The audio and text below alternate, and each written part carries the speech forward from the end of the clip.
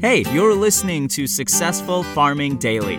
Here are 3 big things you need to know today. It's Thursday, February 3rd. Our first big thing is soybean and grain futures pulled back in overnight trading on some technical selling and reduced worries about the conflict between Russia and Ukraine. Prices have been relatively high in recent weeks due to dry weather in South America and concerns about Russia's amassing more than 100,000 troops along its border with Ukraine. Investors are eyeing planting decisions that could be influenced by relatively high prices for this time of the year. Still, high prices for inputs, including fertilizer, may keep some seeds out of the ground. Speculators and hedgers also are looking at current demand, which likely will be affected by the beginning of the Chinese New Year. Wheat futures were lower on diminishing worries about the potential conflict between Russia and Ukraine.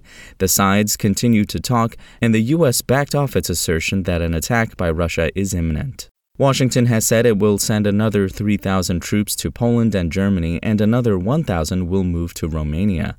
Despite the build-up, concerns about a drawn-out conflict have eased as government officials try to work out a peaceful solution. Soybean futures for March delivery dropped 10 3/4 cents to $15.34 a bushel overnight on the Chicago Board of Trade.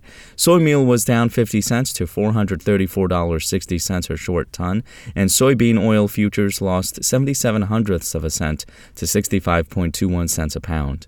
Corn futures for March delivery fell 6 cents to $6.16 a bushel. Wheat for March delivery lost 5.5 cents to $7.49 a bushel, while Kansas City futures dropped 5 cents to $7.64 a bushel. Next up, ethanol output rose slightly while stockpiles surged to the highest level in almost 2 years, according to the Energy Information Administration. Production of the biofuel increased to an average of 1.041 million barrels a day in the week that ended on January 28th, the EIA said in a report. That's up from 1.035 million barrels a week earlier. In the Midwest, by far the biggest producing region, output averaged 981,000 barrels a day, up from 979,000 barrels the previous week, the agency said. Gulf Coast production rose to an average of 25,000 barrels a day, from 21,000 barrels a week earlier, and East Coast output improved to 11,000 barrels a day from 10,000 barrels.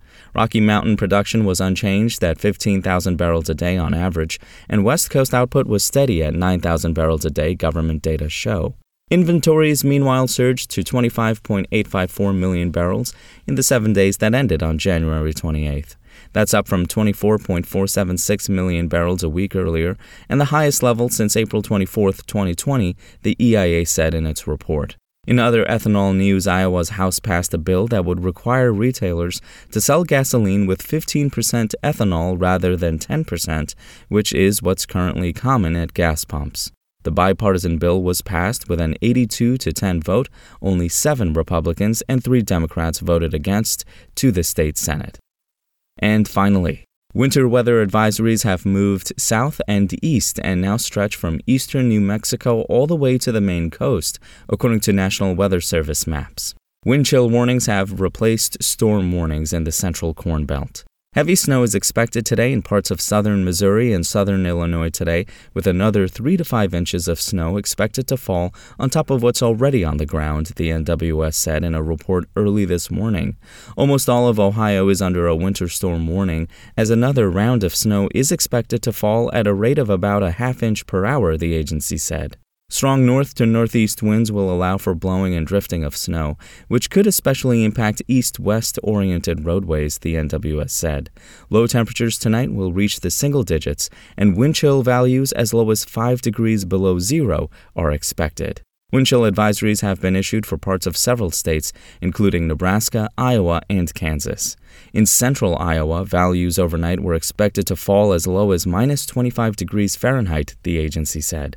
A wind chill warning has been issued for much of North Dakota, where values overnight were forecast to fall as low as 50 degrees below zero. Exposure to such cold wind could cause frostbite in as little as 5 minutes, the NWS said. Thanks for listening. Follow more news on agriculture.com.